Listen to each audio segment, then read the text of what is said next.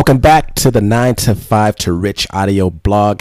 I am back, and you know who this is. This is Josh, 9 to 5 to Rich podcast, 9 to 5 to Rich audio blog, however you want to say it. And today I have a jam-packed episode with full of updates and everything that's going on with my e-commerce business, and I'm just excited to share. It's been a while since we've been on, since I had the last episode. I mean, oh man, it's been hard, long hours being worked. Just a lot of time put into the business, a lot of time trying to figure things out, a lot of time looking for deals, a lot of time making deals, a lot of time taking care of the family and being with the family as much as I can. And it's just every day is more work than there are hours, and that's just the truth. At least for me right now, I am still at the, I guess you could say, beginning stages of like entrepreneurship or a business. What's up, Matt? You good? Huh? You good? Yeah, I didn't want to say goodnight to you. Good night, little baby. Good night. Good night. All right, sorry for that interruption there. Just saying goodnight to the little one. But it's just been long. A lot of lessons being learned. A lot of just thinking as well. As I'm going through this, like I'm thinking a lot about just a lot in terms of where I want to be, where I'm trying to go, what I'm trying to accomplish, what am I good at. What do I like? What do I not like? Do I need a team or do I need help with this? What systems do I need in place for this process? Or it's just a lot of deep thinking as well as a lot of hard work as well. You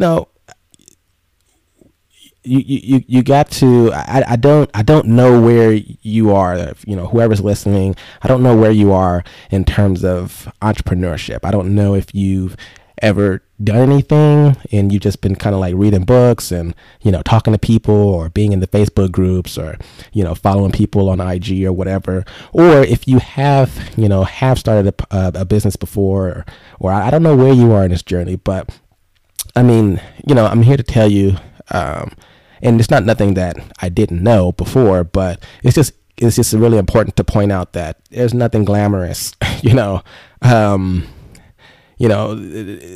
lot of people, like to show off and say, hey, look what I'm doing. And sometimes people who are looking at that, they get an idea of some type of glamour, entrepreneurship is some type of glamour. And that's easy to see it as because of Instagram, or not because of Instagram, but because of the people on Instagram or Facebook or on social media who are just kind of like making it a little bit glamorous, or YouTube. But, just don't buy into that. I mean, this is something that you really have to like want to do. If it's a side hustle, yeah, I mean, sure. If you've got a full-time job or a full-time gig you got going on and you don't want to let that go and you just want to make some extra side money, it could be a little bit glamorous. I mean, because you can make $500,000, $2,000, $3,000, $20,000 a month more on top of what you're already making at a full-time job. That's freaking exciting, So, but if you're making $2,000, $3,000 in your business and all you're doing is your business, it's not that exciting, and there's nothing glamorous about that. It's just like, man, I gotta hustle more. How do I hustle? And right now, especially at the beginning stages, it's all about the hustle. You don't want to hustle forever. Some people do want to hustle forever. That's what they like. They live for the grind. They live for the hustle. But I'm starting to realize, like, the hustle is cool. Like, it's really cool. But at some point, you want to stop hustling.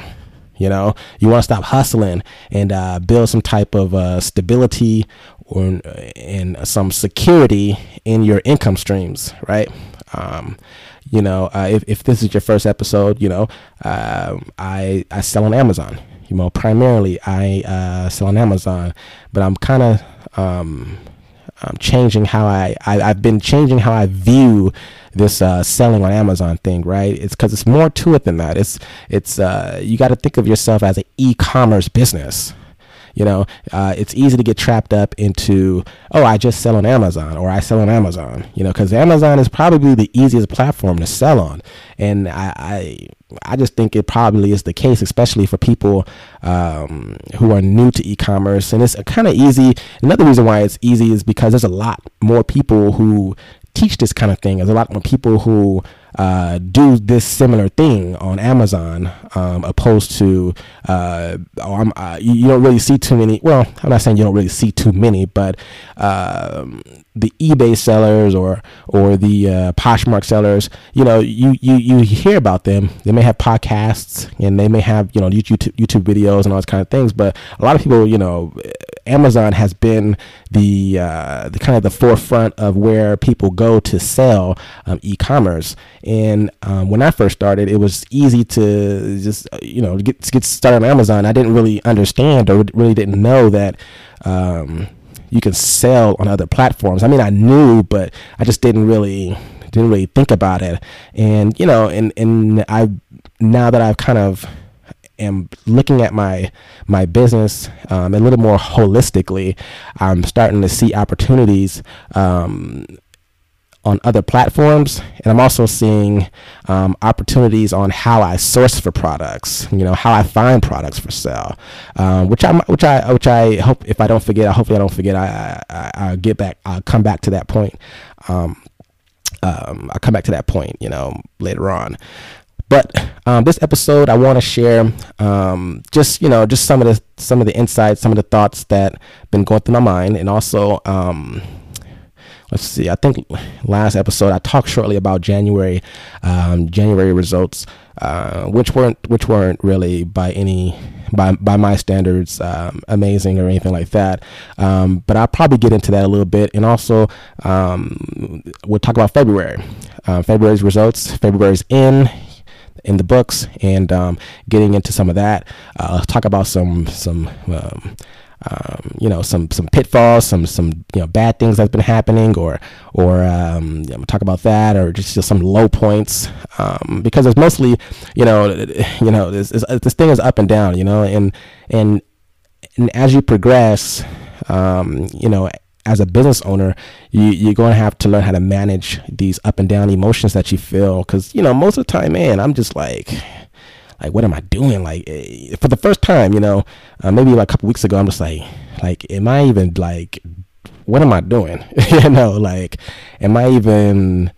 Is this even smart, what I'm doing? Should I even be doing this? You just kind of just doubting yourself a little bit. It's because it's intense, especially when you're going at it the way I'm going at it, which is like hardcore, because, I'm going full time into it and all that kind of stuff. Right. So let's just backtrack a little bit, right? So January was pretty much like a lot of Amazon sellers, or maybe a lot of e-commerce sellers who are new to the game. If they've never experienced a January, if they never experienced a January, after Q4. So if you're a seller, or you've haven't been selling, there's nothing like that January after you participated in Q4. Q4 is just a thing people say a lot in our industry, because pretty much everything sells. A lot of it sells. A lot of everything sells. And there's some unique opportunities, which I talked about in previous episodes, that I took advantage of. I made some very good decisions, made some money, and it was just great. I can't wait to repeat that again this year. But what happens is in January, it's like, okay, you have some of your Q4 items still selling, so you're going to see some sales during that time, but you're also going to see some returns as well. You got those people out there who will buy something. They'll buy something in November for Christmas, and then or Hanukkah or whatever, and then in January return it.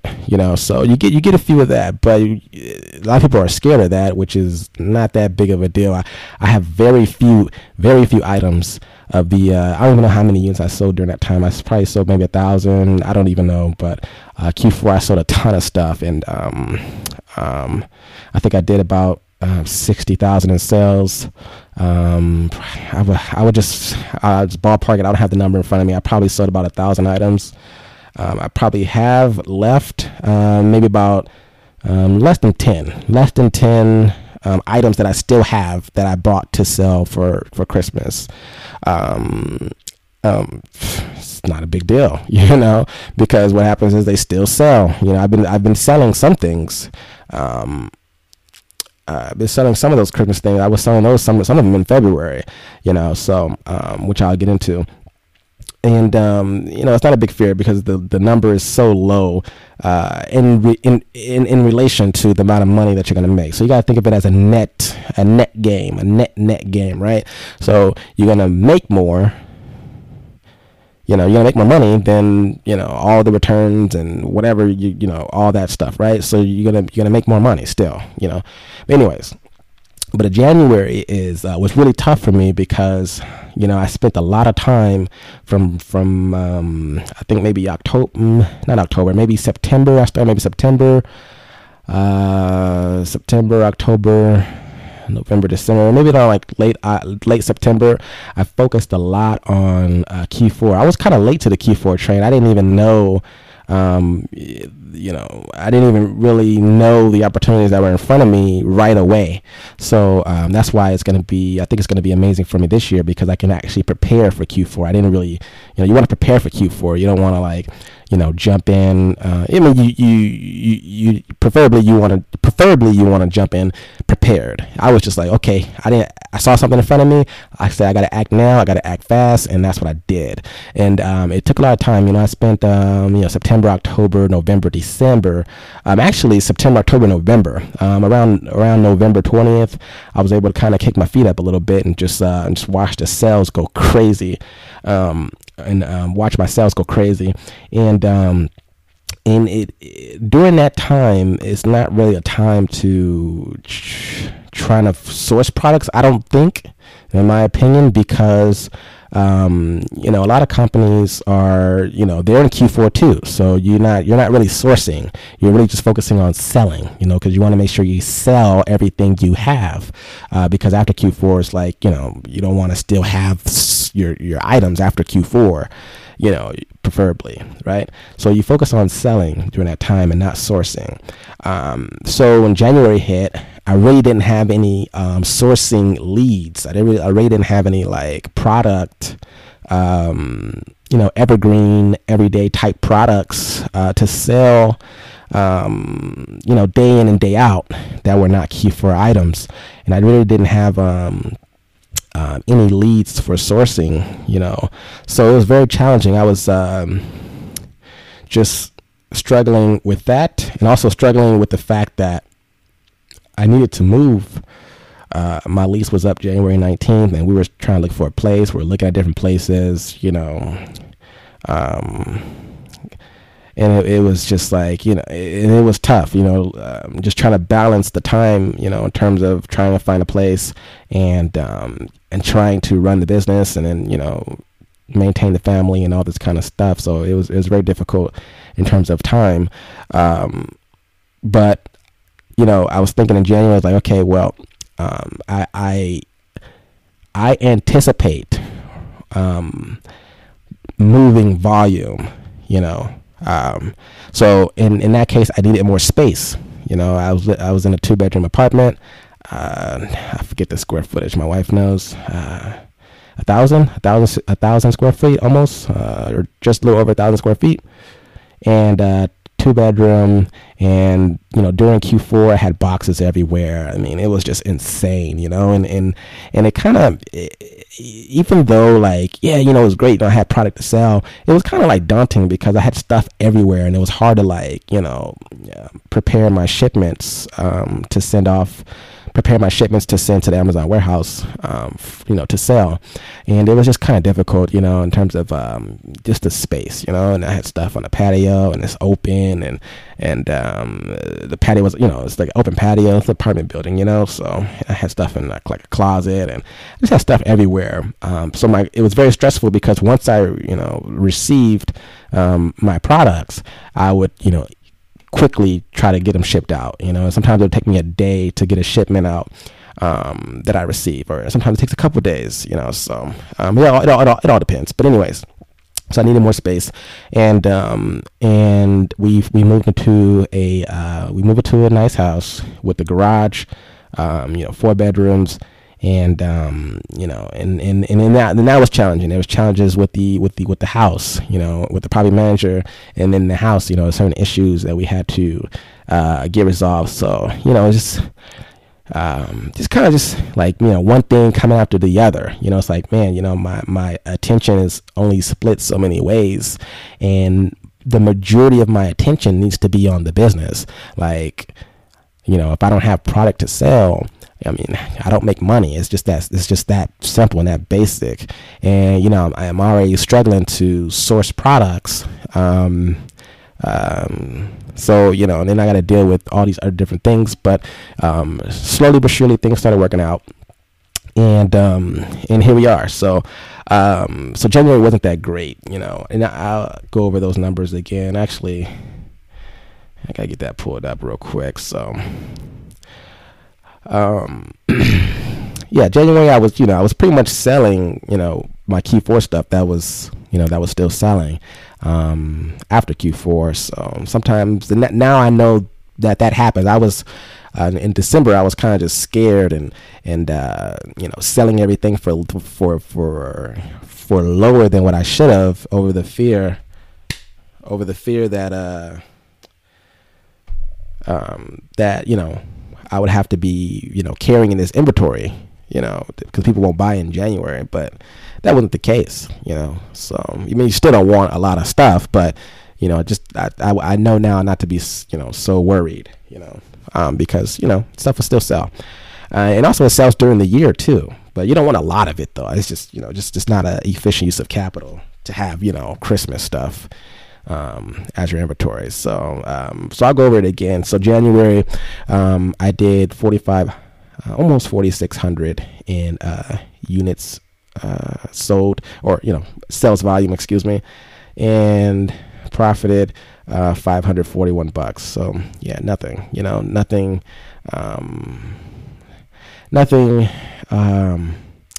Yeah, sure, I made money. I don't want to sound like I didn't I don't know. I kind of sound like I'm ungrateful or something when I say it like that, like, because it's not nothing, But profited, still made a profit, but it wasn't that great, right?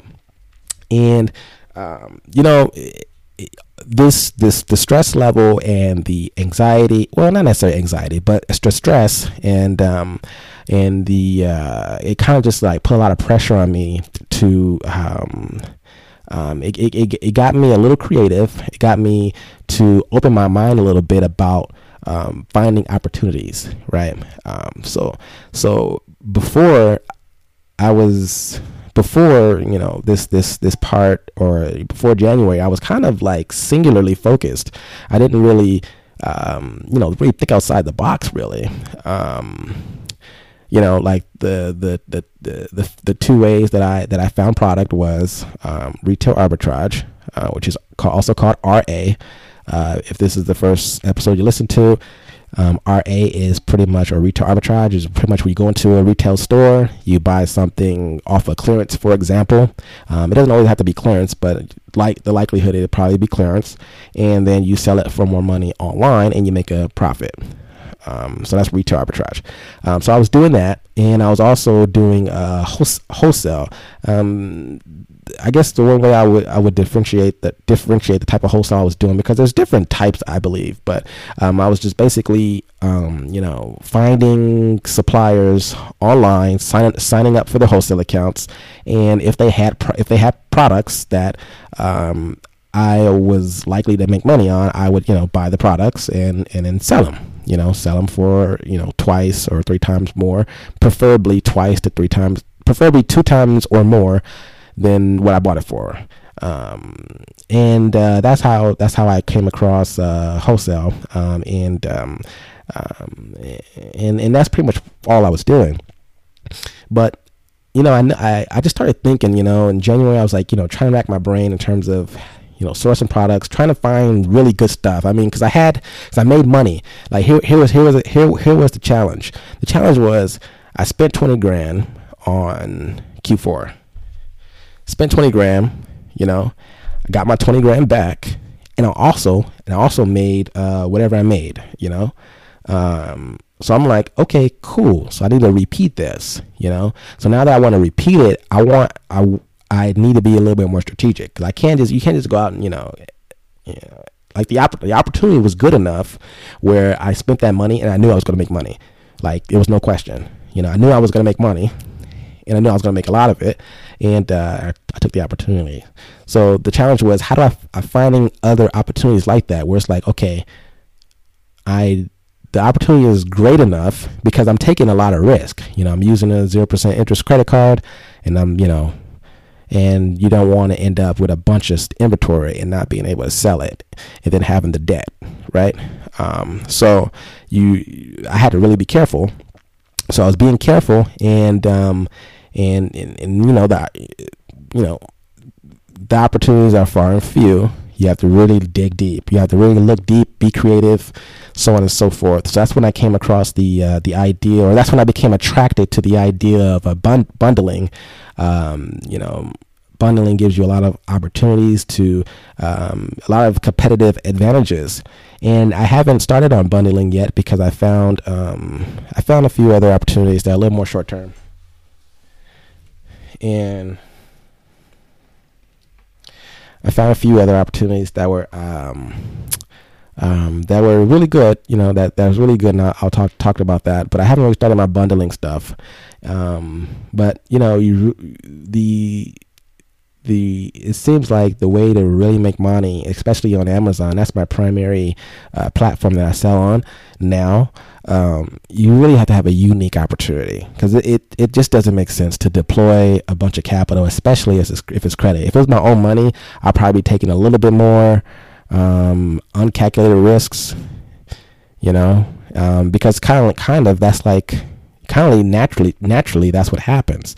And see, that's the pitfall of kind of having a lot of money when you start a business, because you just naturally spend money in places where it just doesn't make sense, or you don't think it through, because there's no obligation to that money. You don't have to pay it to anybody. It's yours. If you lost it, you go, whatever, But when you use somebody else's money, or when you're using somebody else's money, it just makes you think a little, maybe one step further. It makes you think a few steps further. That doesn't always happen, but I think naturally it makes you think a few steps further about things, right? So a few things I want to list off that kind of that has been kind of changing up is I've been, a few things that I've kind of got creative with was, interesting enough, I was buying things on Amazon, and I was buying bulk items on Amazon of a particular item and selling them individually on Amazon. So this was a product that I can't find anymore in the stores, So people on Amazon happen to have them. I pay a little more per unit, but I still make money. So I've been doing that with a few items, and also eBay as well. I've never bought anything off of eBay until I did this. Once I couldn't find a product that I used to sell, I saw someone selling it on eBay, and they were selling it for about the same price. And I think they must have a lot of them. I don't know. I don't know how they got them. I've been trying to get them myself and trying to contact the manufacturer, but I think the manufacturer is no longer in business or something like that. The business was bought, or I don't know, but I couldn't find how to get them wholesale. So I was basically buying them off the person off eBay, and now I sell them on Amazon, for almost the same profit. And this is not, and these aren't, like I said, I can't find them. A lot of people can't find them. A lot of people don't even know this opportunity exists. So I'm on these two products that I'm telling you about. I am the only seller on Amazon, most of the time. Sometimes sellers come in and out because they find the products where I used to find them, and then they'll put them up. But they're not like, these products that are mass produced, which is very important. They're not mass produced, but I was able to get quite a bit. I don't sell a lot of them, but I make, $10 per unit that I sell. And, it's been up and down with those products. I think one of them is starting to phase out. I'm not really selling the one that I buy from Amazon, then sell on Amazon. That was kind of phasing out. That product's kind of phasing out. I only have a little bit left, but I was making like $30 a pop, off of each sale. But, so little things like that, and then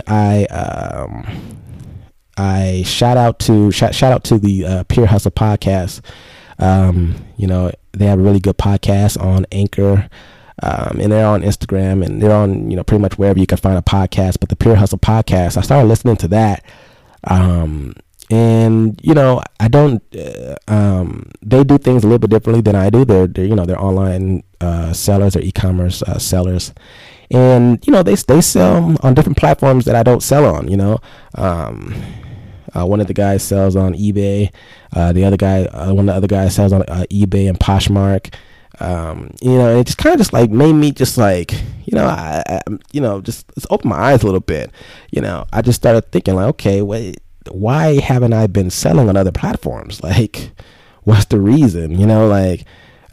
Just because I sell on Amazon, doesn't mean I can't sell on eBay or Mercari. So the first, I mentioned this in my last episode where I talked about Mercari a little bit, and I think shortly after I recorded that podcast, I started seeing sales. I saw like a bunch of sales in February, so we'll talk about that in a second.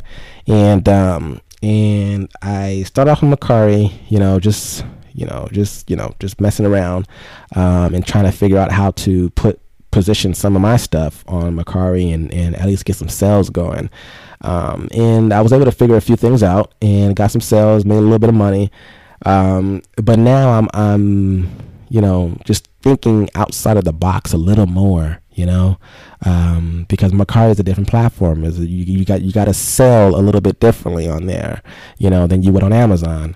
And there's different things that I like on Mercari that, different features that I like on Mercari that are not on Amazon, and it's just like, it just doesn't make any sense to just be on one platform. Literally doesn't make any sense. And I think what has happened, because it's so easy to, do the Amazon thing, and there's so many people teaching it. There's so much information. There's probably more information on how to sell on Amazon than there is on any other platform, because it's relatively easy. I mean, it's not, it's relatively easy. Like, you can really get in there, bang it out, and make a couple grand in the first few months. I mean, if you really go in there and bang it out.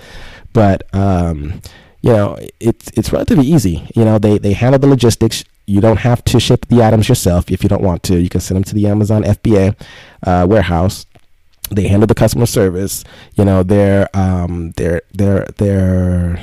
app, their seller app is, really easy to maneuver, no bugs, nothing crazy, very easy to understand, and very helpful. It's just relatively easy, to get set up on Amazon.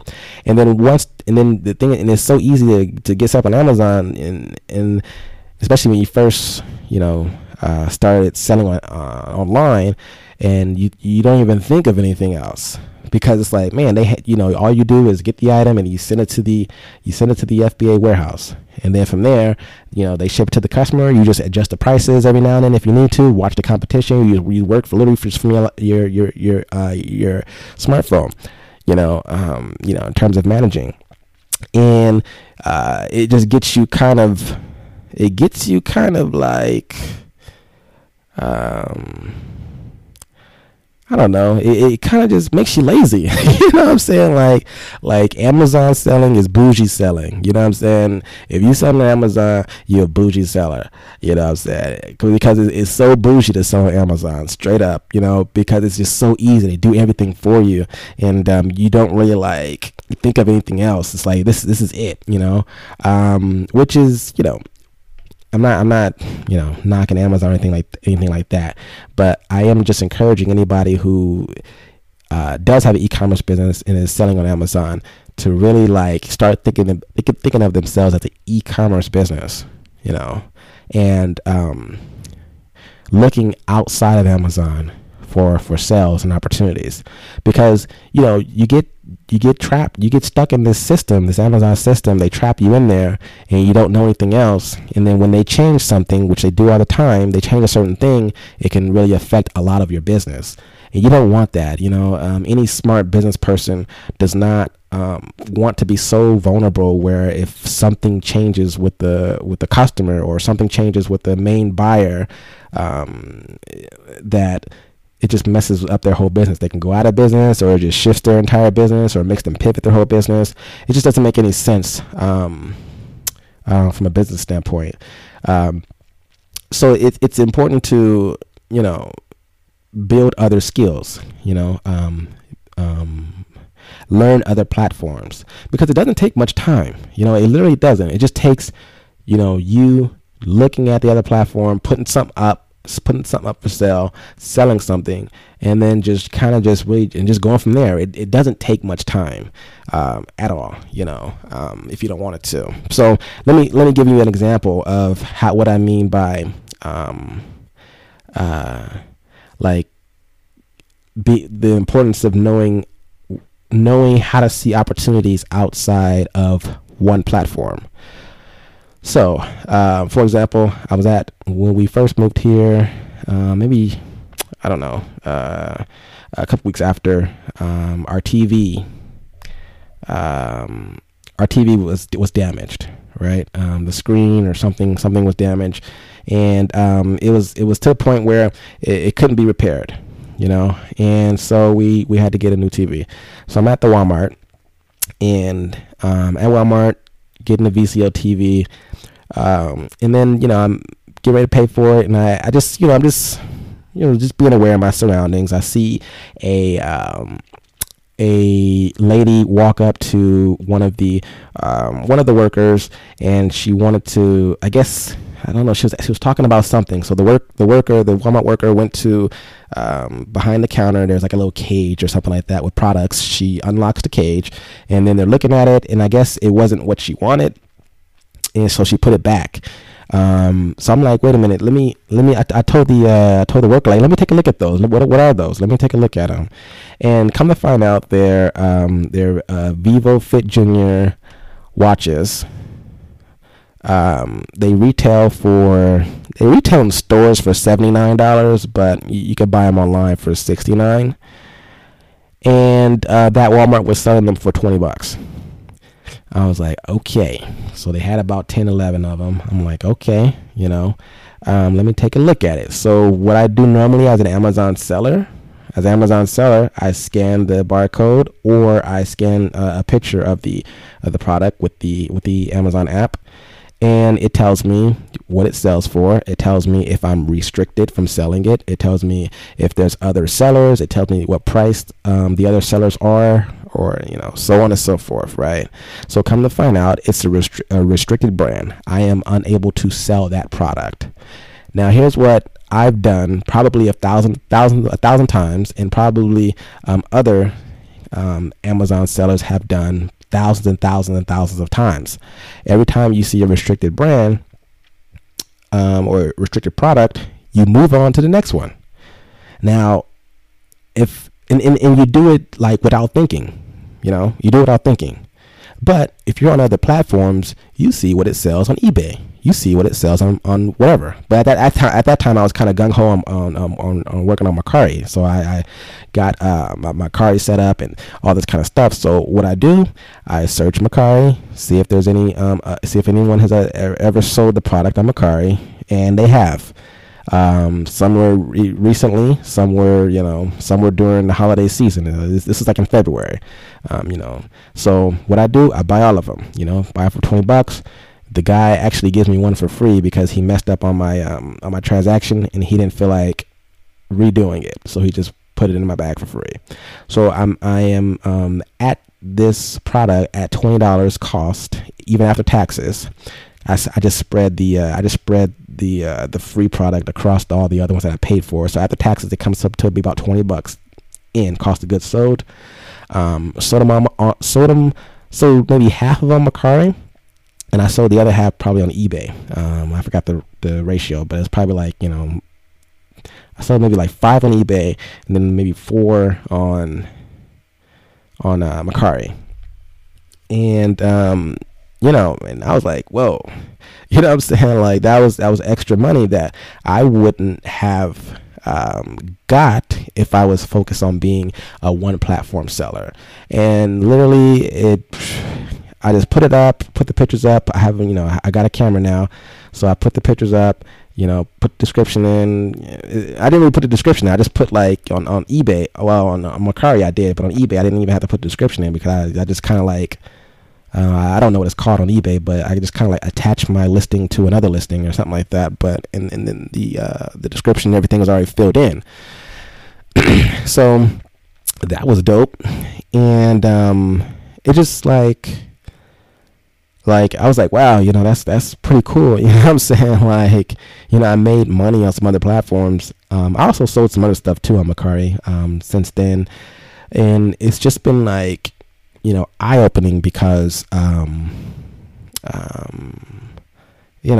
just sell on different platforms now, and there's even more platforms that I want to get on, because like I need to move product. Like I'm in the business of moving product online, so you want to just keep thinking, where are the people looking? Let me get a little sip of water real quick.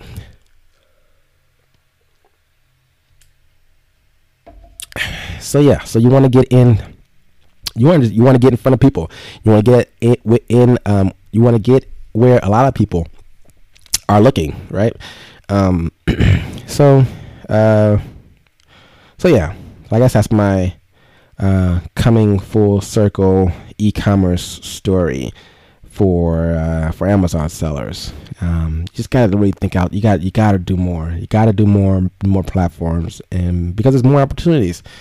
The more opportunities, you can, you put your stuff in front of more people, and your stuff is more likely to sell, and you probably work less harder because now you're using your capital to source products for multiple different platforms.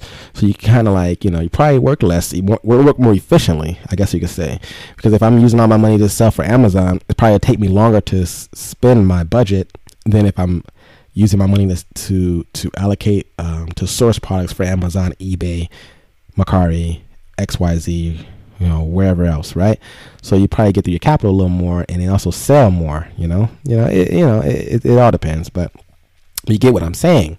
So as of now, I sell on Amazon primarily. Obviously, that's their bread and butter. That's where everything is. I sell on eBay. I sell on Mercari, and I also sell on Poshmark. I sold a laptop bag that I have. I have it up on Mercari. I sold one on Mercari so far, and then another one on Poshmark. Yeah. So, and then, their fees are a little bit differently. That's why I think it'll probably sell more on Poshmark in the long run. Cause I have a lot of them. Let me qualify that. I have a lot of them. I have a ton of them actually. And I got a ton more coming tomorrow. And, they have a listing on Amazon, but looks like the listing was abandoned. So there's a few things I have to fix up with that listing before I, really start seeing some sales on Amazon. But I have it up on Amazon, but I've seen sales on Mercari and Poshmark, and then soon I'll be able to put it up on eBay. I can't put up on eBay. I got these limitations on eBay right now, so I have to wait. But I get my products in front of everybody, and then the next platforms I'm working on getting is Facebook Marketplace, and there was another one. Facebook Marketplace, looking at that, and I don't know, I offer up or let go or something like that. It all depends, because the type of stuff that I have that I want to put up on there, I don't know if it's the best platforms for it, but I know Facebook, I think I'll be able to see some traction on Facebook for some of my products that I have. But yeah, I just want to drive that home, thinking outside the box, thinking where else can you sell? And not only that, you just become, this is like, it's like, I'm just getting on a little rant real quick, and then I'll be done with this, multi-platform kind of thing. The thing about the e-commerce business is you need skills, right? You need to be able to differentiate yourself, or you need to be able to, at least you need to be able to continue to move forward. If not, be ahead of everybody else. At least you're with everybody else or ahead of everybody else, but you don't want to be stuck. So what that means is you need to build skills, right? Skills. Just like if you're working for an employer, or just like if you're going to college to work at an employer, you want to have skills. That's what they want on your resume. What do you bring to the table, for this job? Is it that you could just show up? That's not enough. Just being able to show up is not enough. Being just a regular Amazon seller, that's just showing up. You're just showing up. You're not doing anything. You're just finding stuff that other people find, and you're putting it up, and then you're selling it. You're not doing anything. You're not doing anything for the customer. You're not doing anything for yourself, and you're not really doing anything. So the next level for me is being able to build solid skills. So the first one is understanding other platforms, right? So that's going to give me a little bit an advantage, because if I'm selling on more than one platforms, that means I'm seeing opportunities that other people don't see, or I'm selling product faster than other people. The other one that's going to be very important is listing optimization. Is a fancy word for making a good damn listing, right? So on Amazon, it's different for different platforms, right? So if you understand it for different platforms, those are skills. Okay, so if you understand on Amazon is very keyword algorithm driven. A lot of them are, but Amazon is I think really highly keyword algorithm driven. But being able to understand what keywords to use, how to use keywords, and that comes from understanding your audience, whoever you're trying to sell to. So that's a skill, being able to understand what people are searching for. That's a skill, and that's a skill that could be developed with a number of tools and software that you pay into, and some are free or some are low cost. But being able to analyze data in terms of keywords, making good listings, getting good pictures up, making sure your title speaks to the customer, and sometimes it doesn't always have to be that deep. Like sometimes you just post something up and it's not that deep, you just post something up, you sell it, it's not that deep. But you got to get real skills where if you are competing, or if you are in a competitive market, I guess you could say, you better understand who the customer is and what keywords they're searching for. I can't get into all of that. There's plenty of smart people who understand this stuff more than I do. I'm just talking about from the framework of what I need to learn. So keyword research, having decent pictures, making sure your listing communicates exactly, make sure there's no confusion in your listing, and being able to do that on multiple platforms, right? Now, what's the goal, right? So you go to school so you can get a job, right? So what's the goal? Why should I learn all of these different things? To do what, right? That's like going to school. What am I doing all of this for? To do what?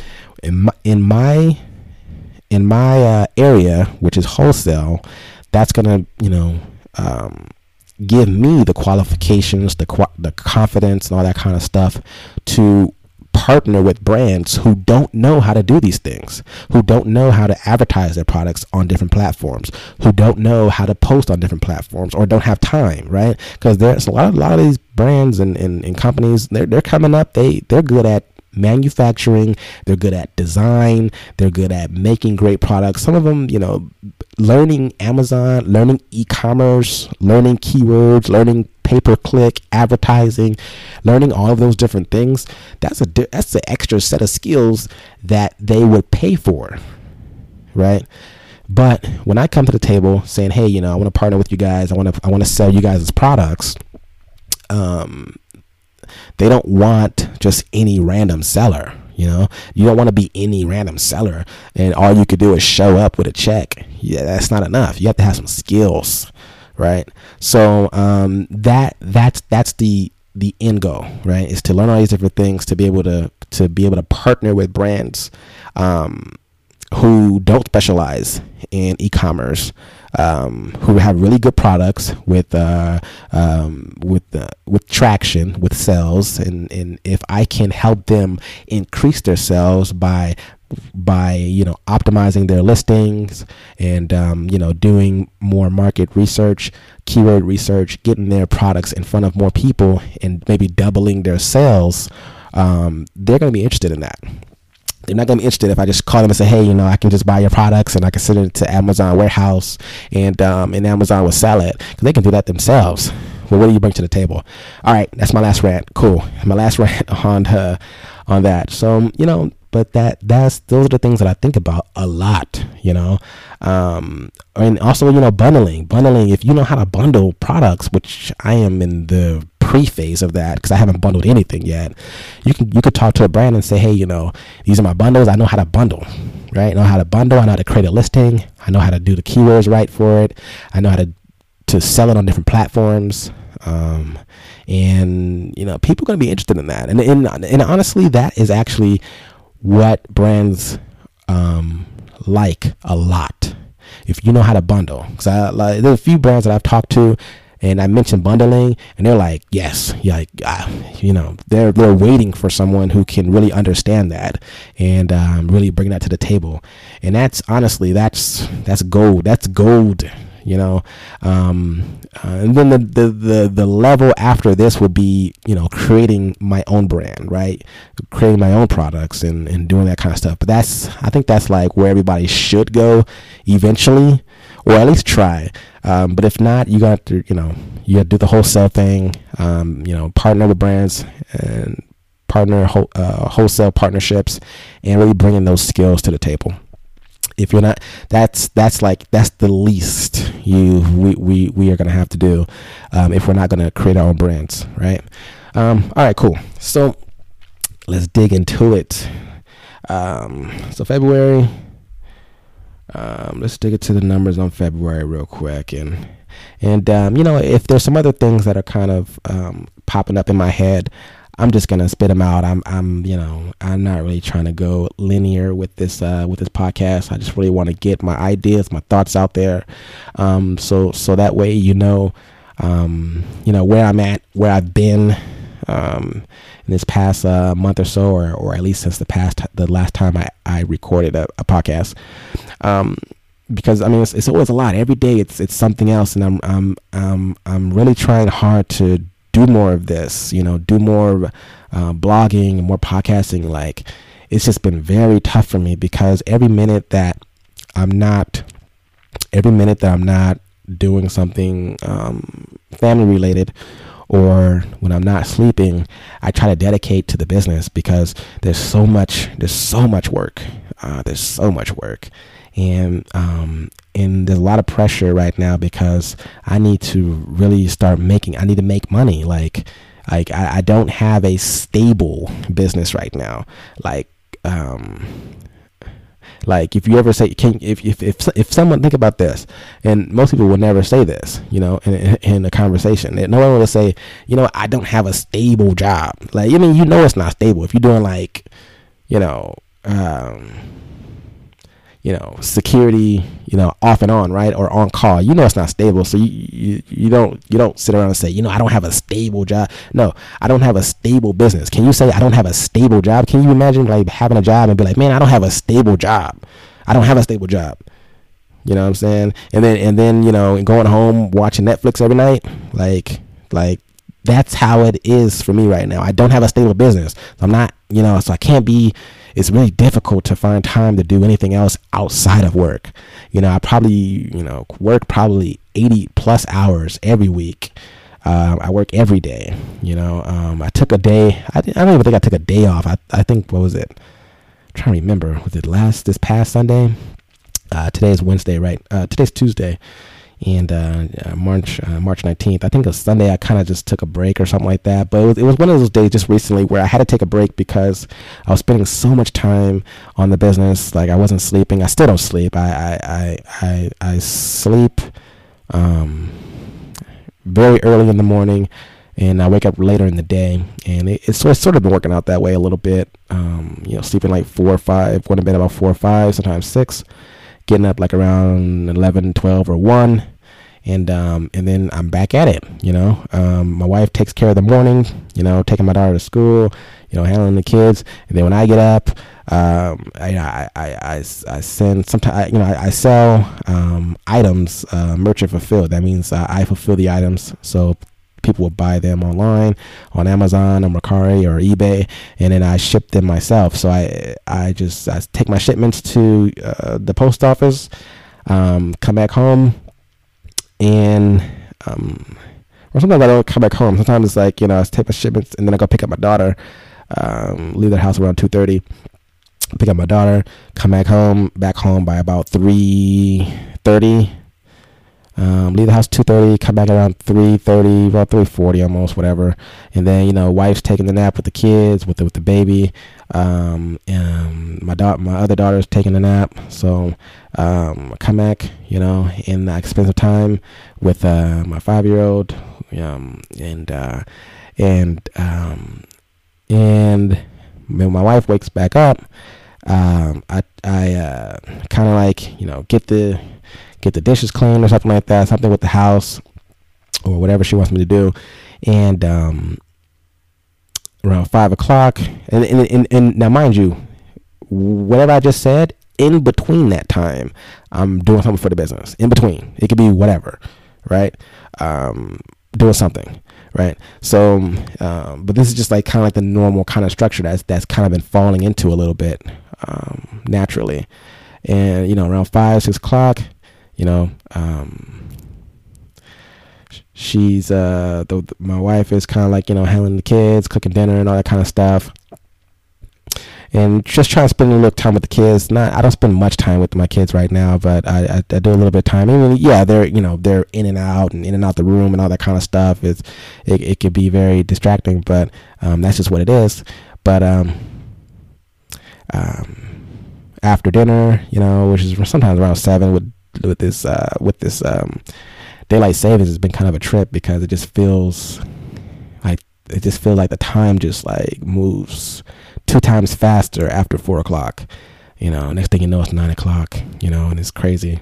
But I spend time with my wife, and a lot of times my wife has to go different places during the day, whether it be the doctor's appointment or trying to get out the house and meet up with some other moms, doing different things with the kids or something like that.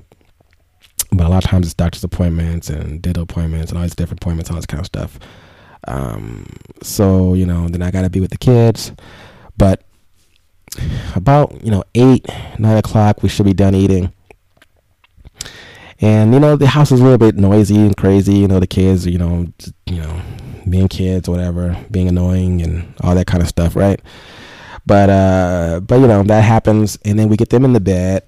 If we're not giving them a bath, they go to bed around that time, and then they're still yelling and screaming and when they should be sleeping. It takes a little while. So, and I try to spend a little bit of time with my wife. She likes to just kind of just communicate and talk and all that kind of stuff. So around and I do whatever she wants me to do. She tells me to do stuff and I do it. Help her out doing something, laundry or whatever, right? And I really don't have time for the business again until about, I would say roughly 10 to 11 o'clock, depending on how the day goes. And now that what I just described can be better. I'm not saying like, oh, that's just the way it's going to be and that's the way it is. It can be better. You know, I've been keeping the calendar and planning out my week a little better and all that kind of stuff to kind of just cut the fat of the time wasters and all that kind of stuff, right?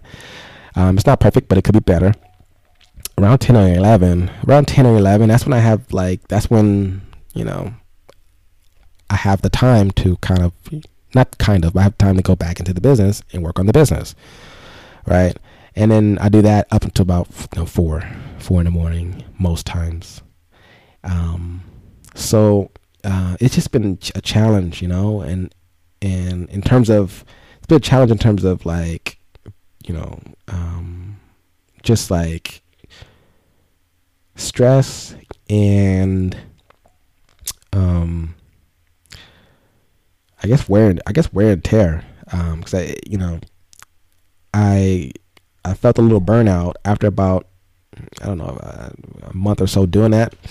Felt a little burnout. And that's when I took that break that I'm telling you about. I can't remember. I think it was sometime last week where I just kind of just took a day. I think it was a Sunday or something like that, where I just kind of you know what, I can't really go further like this, you know, because I'm super tired and just super burnt out a little bit, you know. So you know, it's just been a challenge to really jump on because I want to podcast more, you know, and there's other things I want to do more too of that are related to the business, but they don't sit on that priority level. They don't sit up there on the priority level sometimes. I have to prioritize my day by the day sometimes, or most times. My day is prioritized by the day. It's not really prioritized by the week per se. The day, what's priority for today, you know, because sometimes something comes up, right? Something comes up and it kind of knocks you back an hour or so, you know. And then you have to reevaluate what you get ready to do. You know, you got to reevaluate okay, so am I going to source some more products, or am I going to list these items on Mercari that may not sell for about a week and I'll make $5, right? So that may have been on the plan to list on Mercari yesterday, to do that today, but because, you know, things got backed up, you're not going to do that, right? So, or I'm not going to do that, you know. So, you know, it's you know, it's just stuff that I go through and I'm just talking about.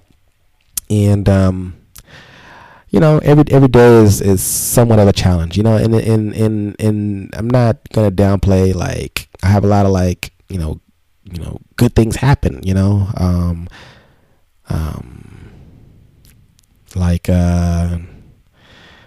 Sunday, this past Sunday, for example, I had my highest sales day since Q4. You know, I did $997 in sales, and I sold 52 items that day.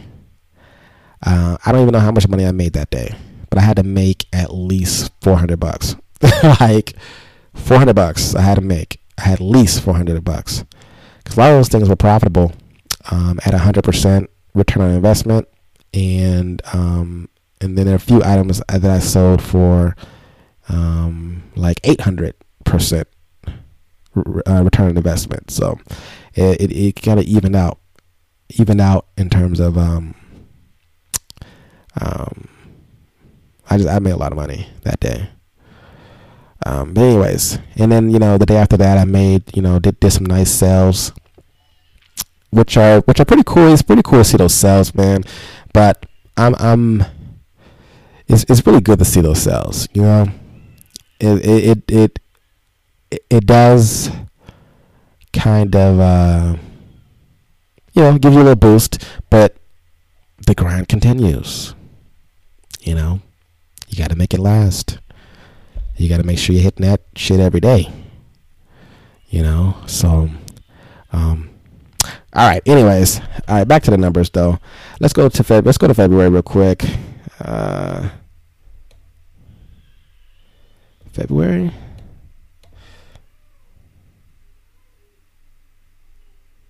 Wait a minute. Okay. So January did about 4,600 in sales. February, I started seeing, I started doing things a little bit differently again in terms of how I source. Picked up a few software pieces, that helped me source and help me find products a little bit. And what else? Oh, I did some retail arbitrage, which I don't do a lot of. It's very selective. Like a lot of times if I'm at Walmart or Target for something else, I'll look. But I haven't went out purposely, spent a couple of hours at Walmart, Target to source retail arbitrage. I haven't done that in a long time actually. And I want to do more of it, but it just hasn't been the best use of my time. I could be wrong about that, but and a lot of times I'm not really finding anything a lot of times. But sometimes I'll pick something up that's really good, and I'll just keep buying it. So anything Minecraft, anything you could buy Minecraft, at least in my experience, I've sold for a really nice profit. And I've been really getting into, in February, I've been really switching it up, right? So like I said, Amazon selling is bougie selling. So, usually the idea, a lot, and the thing is it's actually common knowledge in e-commerce, but in the world of Amazon, the world of Amazon sellers, a lot of people don't know what it means to merchant fulfill, right? So merchant fulfill is when you fulfill the order. So you get a purchase and you pack and ship and send it to the customer. Excuse me. So a lot of Amazon sellers don't know anything about that, and I was one of them. But during this month, I kind of slowly started doing that. I don't even know how it started. It was just I'm not going to send this in Amazon. I'm going to list it, merchant fulfilled. And the good thing about merchant fulfilled is you can start seeing sales right away. The problem with FBA, which is fulfillment by Amazon, which means that you send the product to a warehouse, to the Amazon warehouse, and then from there, when the customer purchases the item, the Amazon warehouse packs, ships, and sends it to the customer. That's FBA. The problem with FBA is it could take a while for your product to be available to sell. I'll give you a quick example. I have quite a bit of product that it's been taking 2 or 3 weeks for it to fully be available. Well, what happens is even when it's not available, when I say available, I mean available, right? So it's not for example, even if it's not available, it reached the Amazon warehouse, but what happens is depending on whatever they do, no one really knows the reasons why they do what they do. They will ship your items to other warehouses across the country. Well, that's the reason why. The reason why is for your products to be kind of spread out across the country. During that time that it's being shipped to other warehouses, it's not available. So if you go to an Amazon listing, and if you are the only seller, it will say that you're back ordered. You're back ordered till March 27th, for example. Now here's the thing: the customer can still purchase the item, but if it's March 5th, right? Say if it's March 5th or March 8th or March 10th, and you're back ordered to the 23rd, the customer is less likely to buy it. They'll buy it, but they just won't get it until after the 23rd.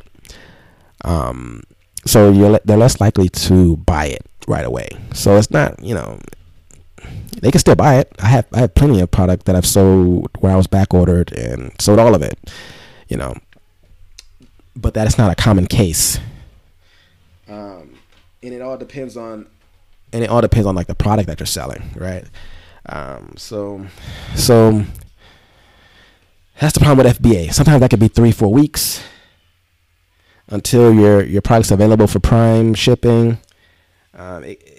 It could just take a while. But if you merch or fulfill it, it's available right away because it's right there in your hand. All you got to do is the customer just have to buy it. Now, they do have to wait a little longer in terms of shipping because it's not Prime shipping. It's not 2-day shipping. At the Amazon warehouse, it's 2-day shipping. But if it's with you, then, they get it, whenever they get it. But, which just could be, 3 to 5 days or something like that. But you get the sale faster. And people do buy items like that, especially if you have like 1 or 2. It doesn't make any sense to send it to the FBA warehouse. It just doesn't make any sense. Sometimes it does, depending on the product, depending on how many sellers, how many Prime sellers. The Prime sellers are the FBA sellers.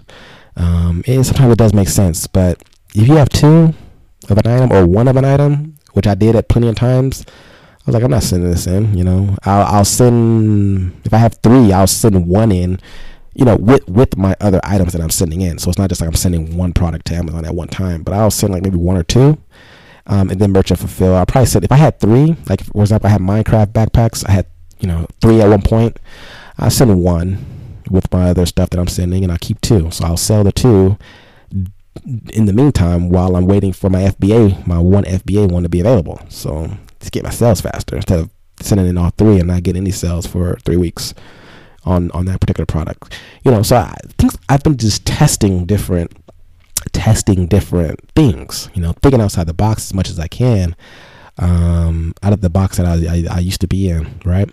And I'm sourcing products a little differently. I've been focusing on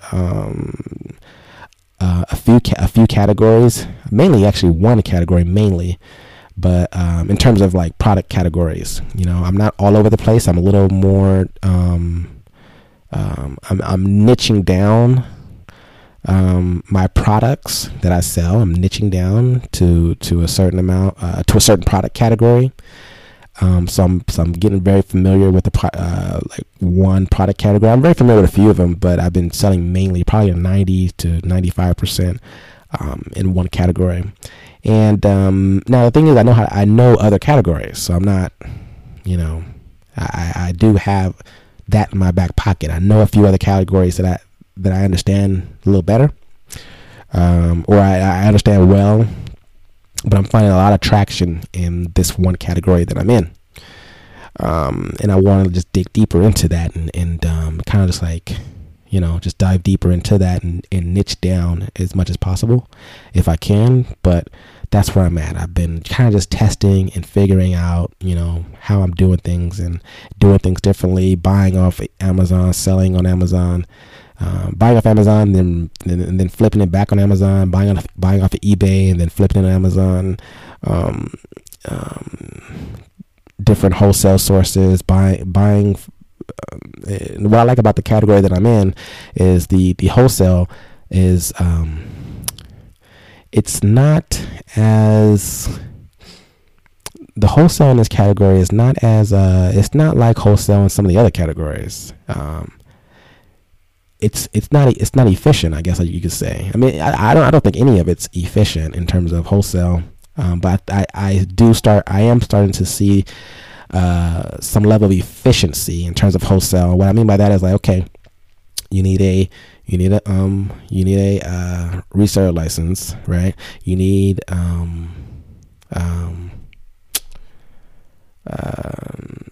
or the company they have enough Amazon sellers and they don't want any more Amazon sellers, or I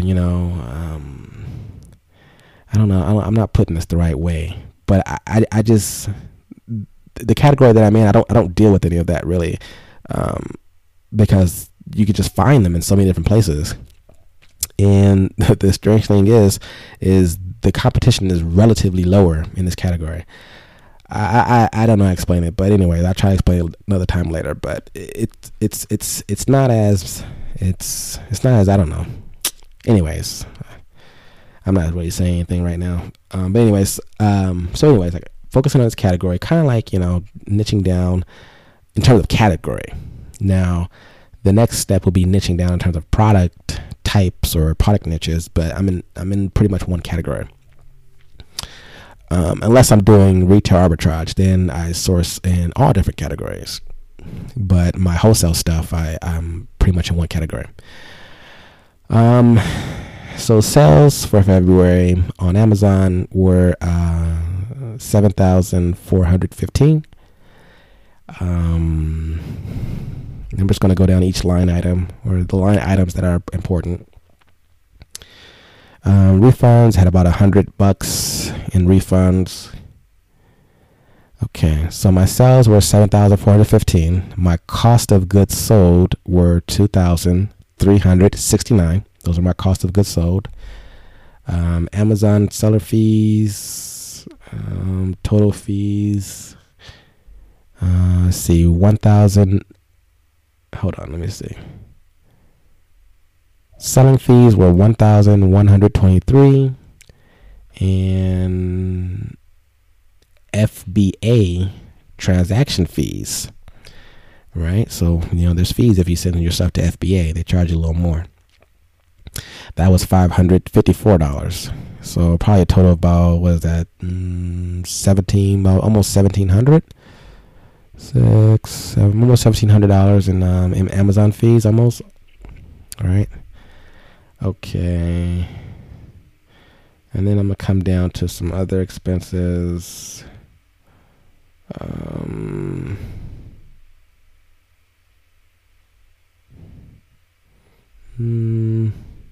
Yeah, there was not really much action in terms of my other expenses. Just kind of the same old little stuff.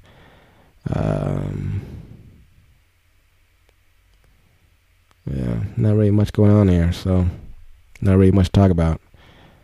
I did like $265 in wholesale freight. Wholesale freight, I call it wholesale freight on my profit and loss sheet, but that's just pretty much the cost that I pay the cost that I pay for shipping when I buy products, for shipping to to my place, to my house. Yeah, nothing really exorbitant. So I spent this is maybe for someone it may be a little maybe important for some reason that I'm not seeing right now. So expenses, I'm just go over some expenses that I control, right? So the expenses that I control are my shipping label costs. So when I merchant fulfill an item, I pay for shipping, right?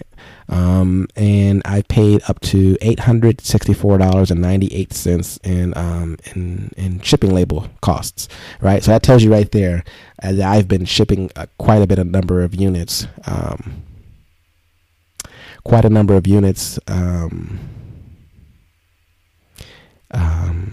In February. Actually, I shipped in February. Yeah, I know this number off the top of my head. I shipped 125 items myself across Mercari, across eBay, across Amazon. 100 items exactly on Amazon, 24 items on Mercari, and 1 item on eBay in February. So I've been shipping a lot. So most of my expenses, my controllable expenses, went to shipping label costs. That was $864. I had my Amazon Pro, my Amazon subscription that I pay every month is $40.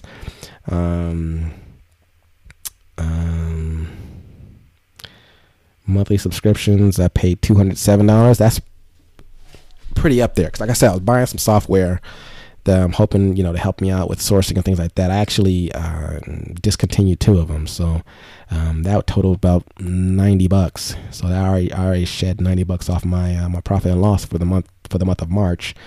So I got rid of some of those, but I invested a few dollars into that to hope to kind of help me do certain things in terms of sourcing profitable products.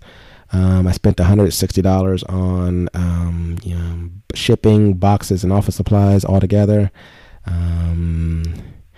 Inventory placement fees is $46. Inventory placement fees. So inventory placement means on Amazon, if you don't select something called inventory placement, what they'll do is they'll break your shipment up. Let's say, for example, you have 20 items that you want to send FBA.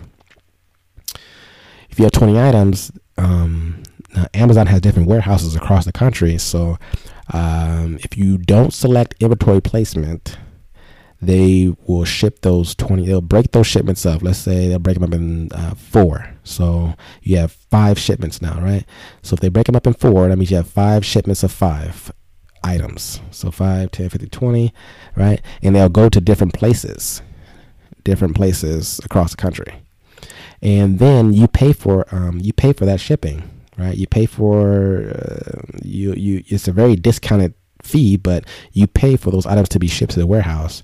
So you're paying, four different fees, 4 different shipping fees to those warehouses. But if you select inventory placement, it'll all go to one warehouse, and you pay one shipping fee to go to that one warehouse, opposed to the 4 warehouses.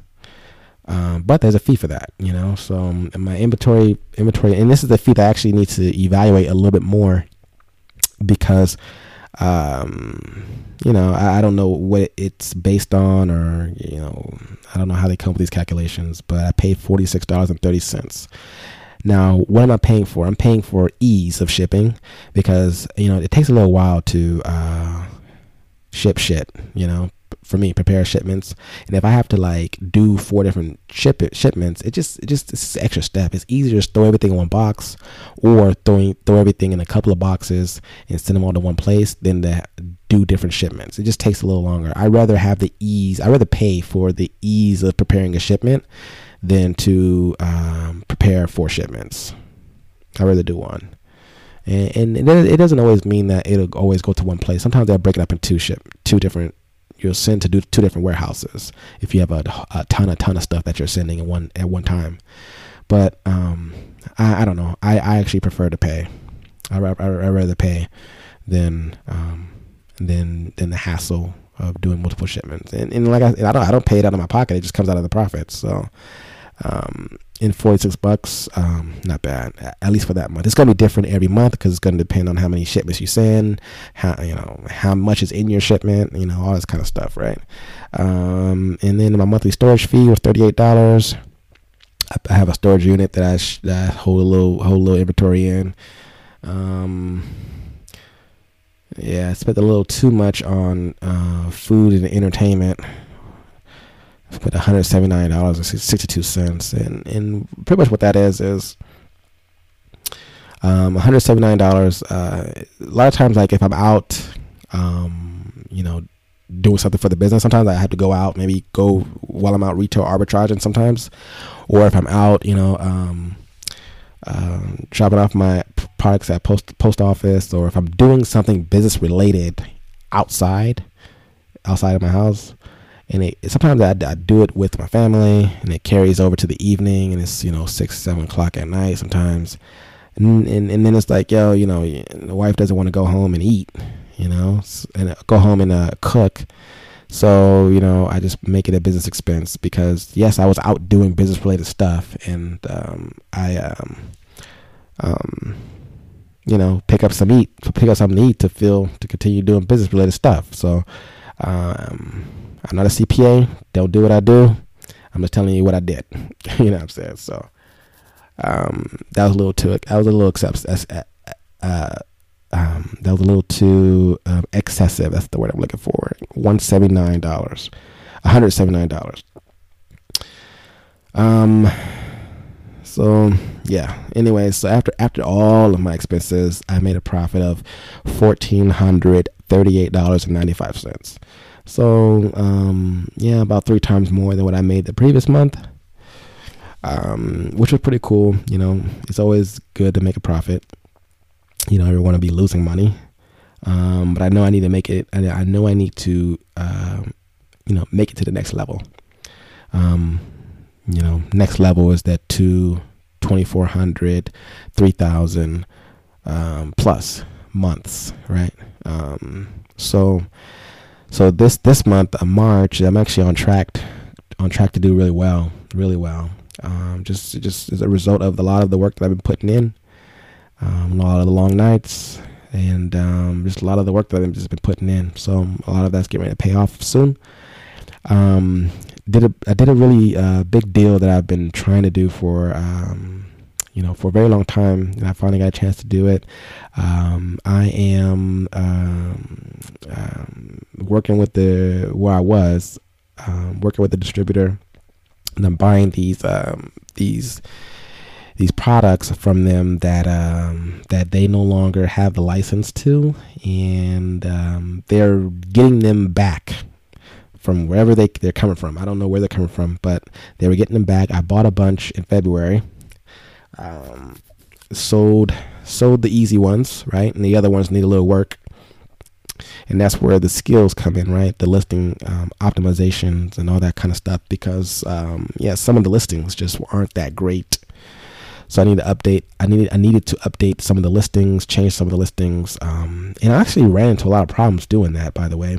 And I hope to talk about that at another time, maybe next episode, because this is actually a work in progress. So I'll still have updates on this deal that I worked through with this distributor. And I bought quite a bit, and I bought about $1,500 in inventory in February. Good stuff, good quality stuff. It's just, they just didn't, big company like them, they just didn't, I don't know, they didn't put in front of the right people, or they didn't try, or, I'm still new to this e-commerce thing. Sometimes these big companies, they just move a little slower, and, in little old me, I can do a little more because I have a little more flexibility, so little old me, I can turn around a product, especially I know it's good. I know it's good stuff because I sold similar products, the previous, last year. That's how I came in contact with this distributor. I actually talked about them on a few previous episodes, but I have $1,500 in that inventory. Sold through a little bit of it. Some of it, like I said, needs work in terms of positioning it and getting it in front of enough people to sell them more. And I got them very cheap.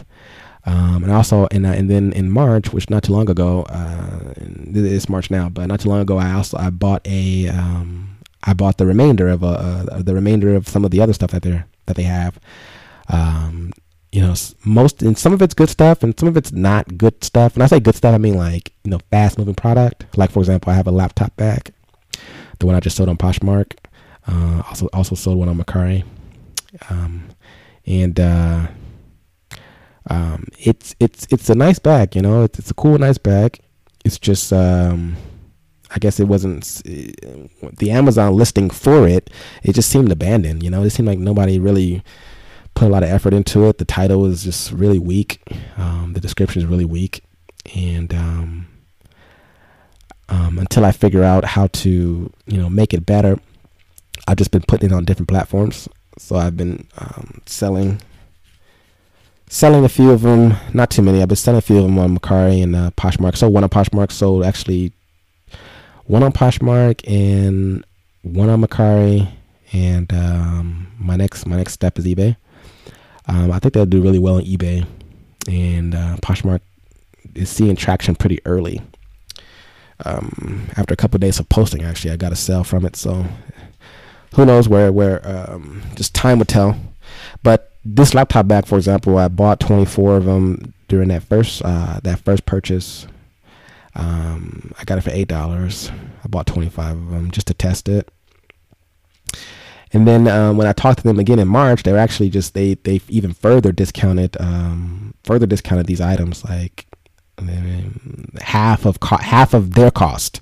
So they're actually losing money, and they're shipping to me for free. So I'm getting all these products for free shipping, and also the first batch that I got in February, that was like at their cost. So they still lost money, but they lost money in terms of the shipping. But I paid what they paid for the products, which was $10 for some. For one product was $10 each, And then some products were $7.50, and then another product was $4.50, and some were $8. And then the second batch that I bought, they even further discounted some of the stuff that I didn't buy. Like for example, that purse, I bought more of those. So the first batch I got 25 for $8, and I bought the remainder that they had 155 or 156 or something like that. 156 I bought for $3.50 each, so less than more than half off what I bought the 24 for. So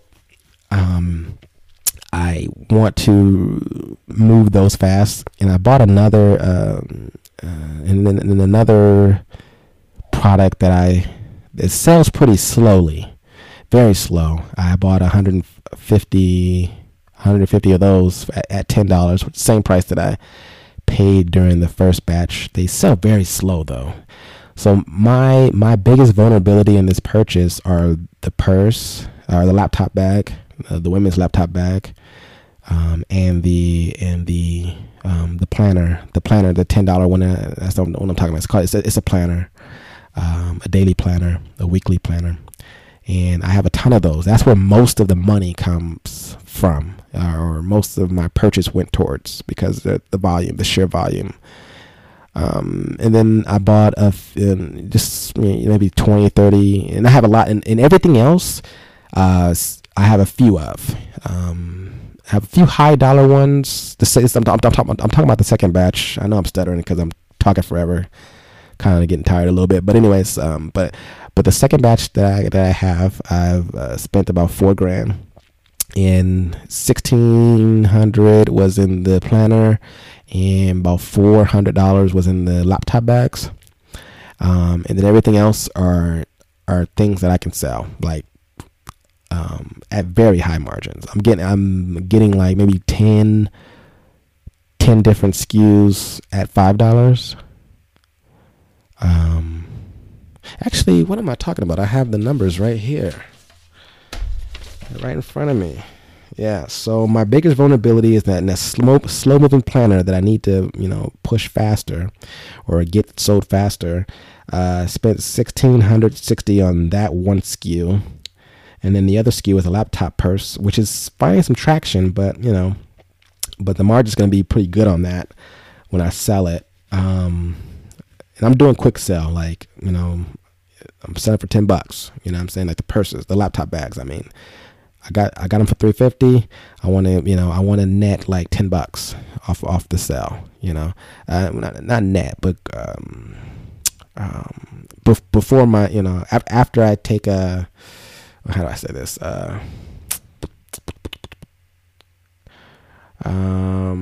Gross profit. Okay, yeah, gross profit. So yeah, gross profit.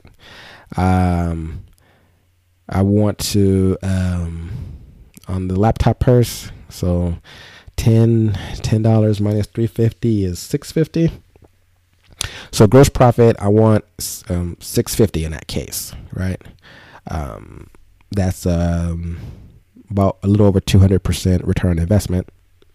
And my costs aren't really that much. I mean, because there's the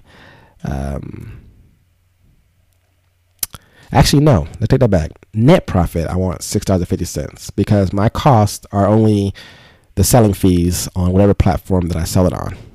All right, the selling fees, and if I sell on Amazon, it's the selling fees and the shipping fee. But after selling fees and shipping fee, I want $10, and then I want to subtract my cost of goods sold, so I leave it with $6.50. So just something real simple, real cheap. This bag is. The tag on it says $60, but I don't think it's worth $60. Maybe it is, but if I try to sell it for $60, it's never gonna sell. So just quick sales, bam, bam, bam, bam, bam, right? But anyways, so in the second batch that I got, I have 157 laptop bags, 166 of the planners. That's where my biggest vulnerability is. I need to really focus on moving those a little faster. And how I do that is selling on multiple platforms. Paying for advertising on my listings on Amazon, right? And editing the laptop listing on Amazon, make it look a little better. Maybe change the pictures, but definitely change the title. Put some advertising on it, and just get it in front of more people. But yeah, but if I'm selling on Poshmark, eBay, and Mercari, and Amazon, I should be able to see some sales pretty rapidly. And now it doesn't have to be that rapid. I mean, it's and here's why. Here's why it doesn't need to be that rapid, because I have other items out of this $3,800, out of this $4,000 purchase that I bought for $5. I probably have about